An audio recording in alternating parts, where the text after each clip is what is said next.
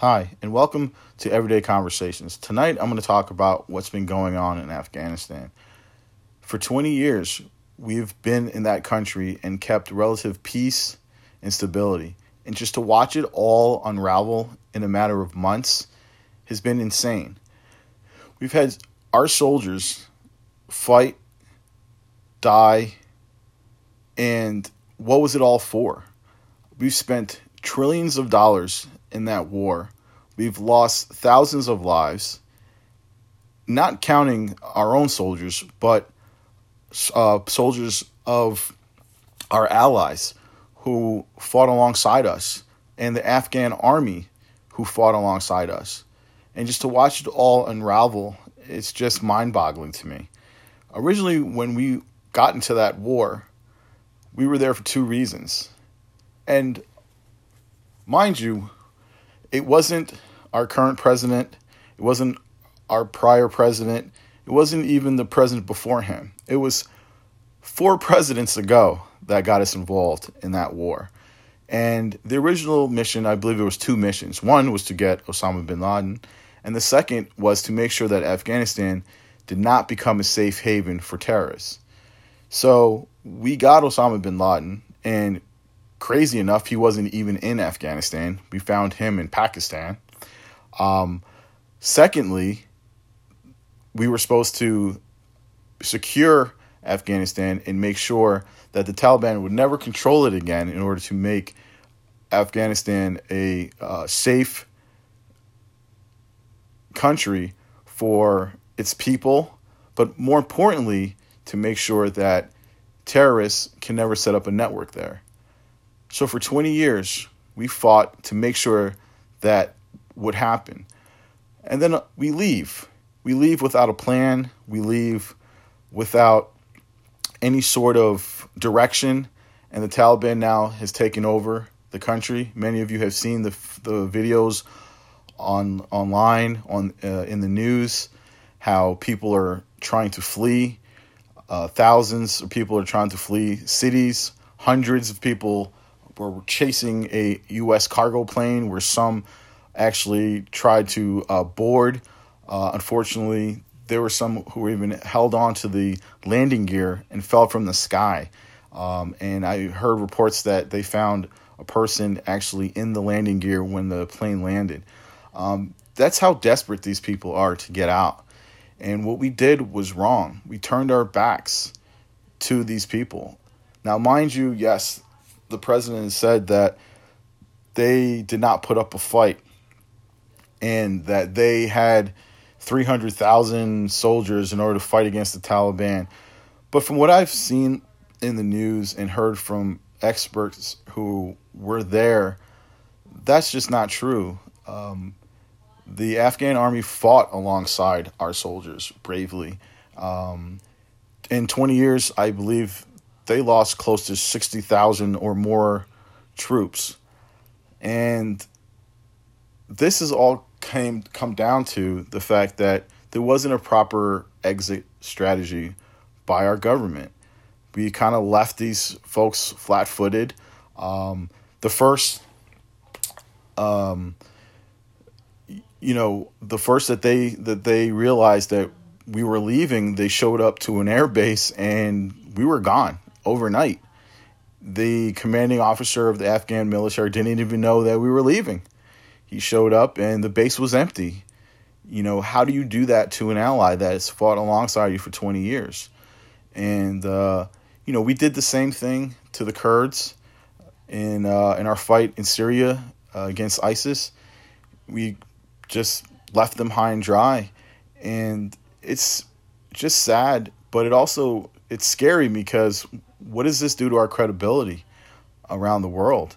When something does arise and we need allies, but this is what we do. We just up and leave. And as citizens, we should be upset because our sons and daughters fought over there. And like in the beginning of the segment, when I said, what was it all for? I've seen articles that parents are saying that they hope that their child didn't die in vain. And I agree. I agree. We've all had friends or known someone who has fought over there, hopefully who's come back. But a lot of these men and women have come back with mental problems, or physical issues. And, again, what was it all for? If it could collapse this quickly. And, and none of the hard questions are being asked. I hear that, politicians are saying, well, we can't stay over there forever. And, what are we supposed to do? And I think that's a cop-out, because when you look around the world, I mean, in Germany, we've got almost 40,000 troops that have been stationed there, since 1945. We've got troops, a combined 80,000 troops in South Korea and Japan. Why? Why do we have such massive bases in those locations, and they're for what reason? And if we are going to have troops in those locations, why couldn't we just reallocate some of those resources to Afghanistan, and just to ensure that the government is propped up, and that if there was going to be a withdrawal, that there was going to be some sort of plan in place to leave at least a small force behind to assist in the transition of us leaving our larger forces withdrawing from the country. But it just seems like it was just a knee-jerk reaction. It was a promise made that we were going to get our troops home, which we are all obviously happy that, no one wants to have our troops in harm's way. But at the end of the day, the way this was done, I feel like it's going to be even worse now down the line, where are our troops going to have to go back? What's going to happen to Afghanistan now? Are they going to be a haven for terrorism? Or is the Taliban going to actually try to curtail terrorism in Afghanistan because they don't want us to come back? Are they actually going to work with us? But do we really want to work with them? These are questions that aren't being answered.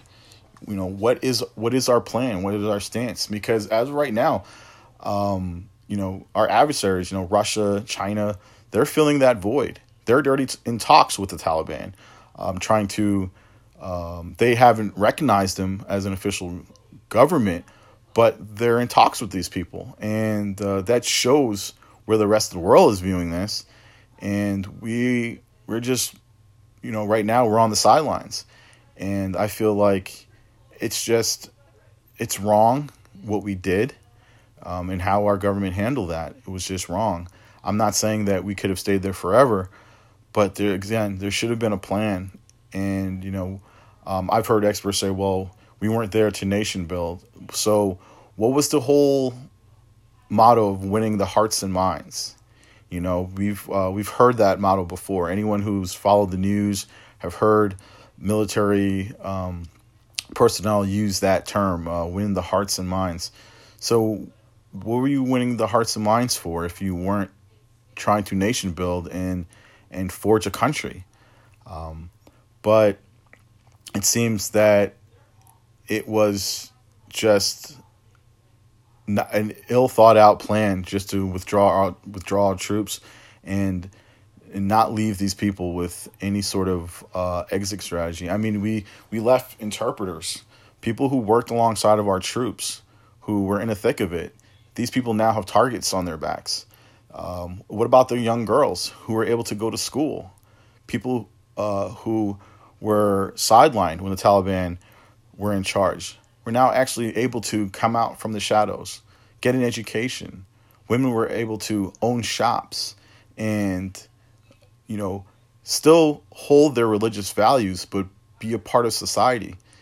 And we gave these young women hope. For 20 years, we gave them hope, only to do what? Turn our backs to it.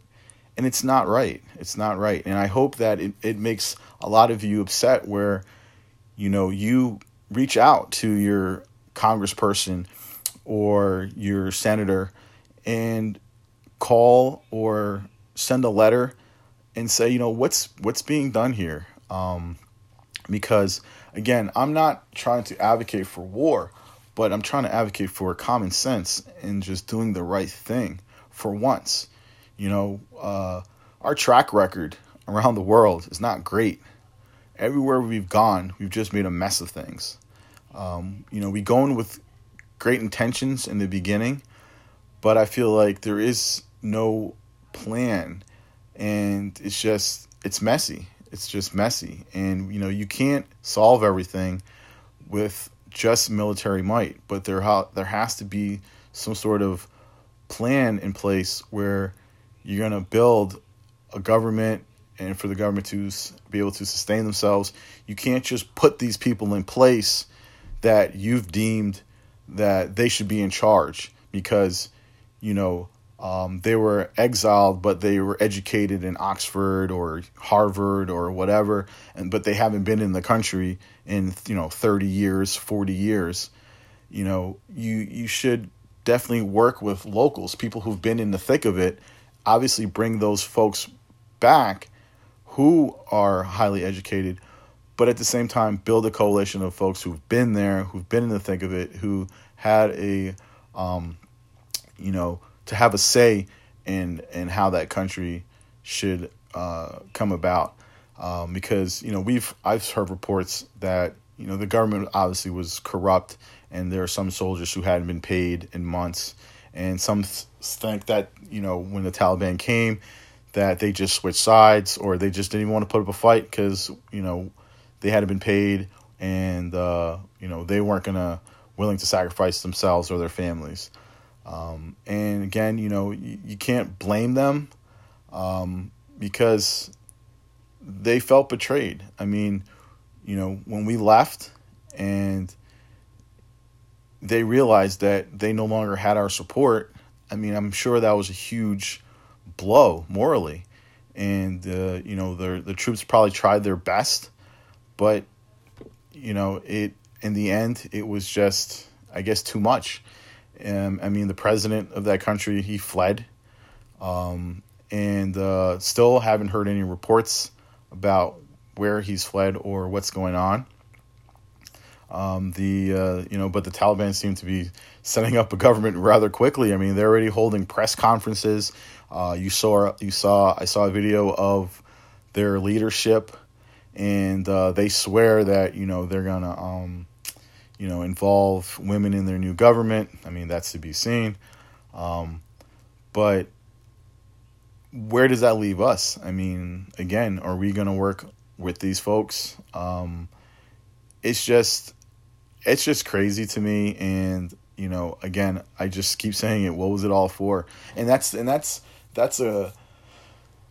question I want answered, by a politician. And I think that should be the crux of it. Just blatantly see a reporter say, hey, what was it all for? Can you please explain to the American people, what was it all for? Was it for just 20 years of a relative peace to keep the American public feel as if we were safe for 20 years because terrorist groups weren't able to make Afghanistan a safe haven? Was that the plan, just to give us a window of safety? Because, again, what was it all for? The countless lives lost, the money spent. Because, again, a price tag of almost $2 trillion, that's a lot of money. And it's just, again, that's taxpayers' dollars, lives lost, lives damaged. And it really is a sad day. It's a sad day, not only for the people of Afghanistan, but, a sad day for us as the citizens of the United States, because, we are a very generous people. Every time there is a natural disaster, you always see how we come together, no matter our differences. But when push comes to shove, we help each other out. If it's a flood, fire, hurricane, whatever it is, we give to each other, and We get in our cars, we drive, we do what we can to help each other out. We put aside those differences, and we show that same love around the world. But right now, what our government did just makes us look bad, and we shouldn't, we should not allow that. We should definitely speak up and say, hey, look, what's right is right and what's wrong is wrong, and this was wrong, regardless if you agree on if we should have been there or not. But it's wrong, and those people definitely deserve better than what we did, and I hope that we hold our politicians accountable. In my last podcast, I talked about accountability, and that's what we really need to do. I mean, we need to hold our politicians accountable. I mean, they sent our young men and women over there. They spent our taxpayer dollars for 20 years, and they should be held accountable about what was it for.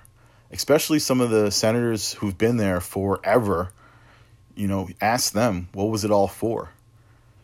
We should demand answers, and not just that, well, it was time to come home. But, what is that going to do for the future? Is things going to get worse where we're going to have to go back in and even more lives are going to be lost, because, these groups are now even more powerful. And again, and how this looks in the eyes of our allies that fought alongside of us, the British, the French, countless others who fought alongside of us. I mean, their population, how they're going to look and say, what was this all for? I'm sure they're asking their own governments too that sent their young men and women over there, what was it all for? There's a lot of questions to be asked, and I think that we deserve to get some answers. But I'm just so upset by this that I had to talk about it tonight, and and I hope that a lot of you look at this and are also outraged as well, because it's about suffering. And aside from the fact that yes, it was we were there in a 20-year war, but now it's about the suffering of people and what we can do to try to help. I'm not gonna try to sit here and say that I know all the answers or I'm an expert. This is not what this is about. It's just about human to human and showing compassion and just being able to realize that how comfortable we are and how lucky we are to be living in this country and to have this stability and the things that we do have, because many of you have running water or electricity, internet, and it just puts things in perspective where you think you're having a bad day and then you turn on the news and you see what's really going on. You should definitely have pause and think about what you can do to help, if not giving money to an aid organization, but I think more importantly putting pressure on our congresspeople and senators and say, look, we demand answers and we demand that something be done. I mean, I've heard reports that we're trying to get translators out, but there's a form they need to fill out, and before that gets approved, they need to be able to get to Europe, and then they need to wait to get an email. I mean, this is ridiculous. Number one, how these folks are going to even get out of the country. Number two, where are they getting this money to get out of the country and then to go to Europe and sit there for a year or more until we go through our bureaucratic tape and then we're able to get them from Europe safely into the United States after being vetted? I mean, it's just a lot of talk. It's a lot of words. And it's just nonsense. I mean, when you start laying things out like that, where, all you have to do is just get on a plane and go to Europe and just hang out there for a year. I mean, it's the most elitist thinking. It's just so detached from reality. And that also angers me of how they try to make things seem as if, anyone could do it. It's easy. When, you're sitting at home comfortable, and these people are trying to figure out just how to survive. And that also just it makes me angry that it's just such a nonchalant attitude that oh, this is all they have to do to get out, and then we'll assist them. It's just very, very sad. It's very, very sad that that's the attitude that most of our politicians have taken. And again, it's our duty, I think, to put pressure on our politicians to demand more, to try to help these folks out, and just mitigate the suffering. I mean, the suffering has already occurred, but just what can we do to try to mitigate the suffering and the needless suffering of more? But I just really wanted to get that across, because I feel like what we did for 20 years was definitely helping, but the mess that we made in the last couple months is definitely set us back another 20 years. So I just want to say, thanks for listening, and I hope you guys tune in again. Thank you.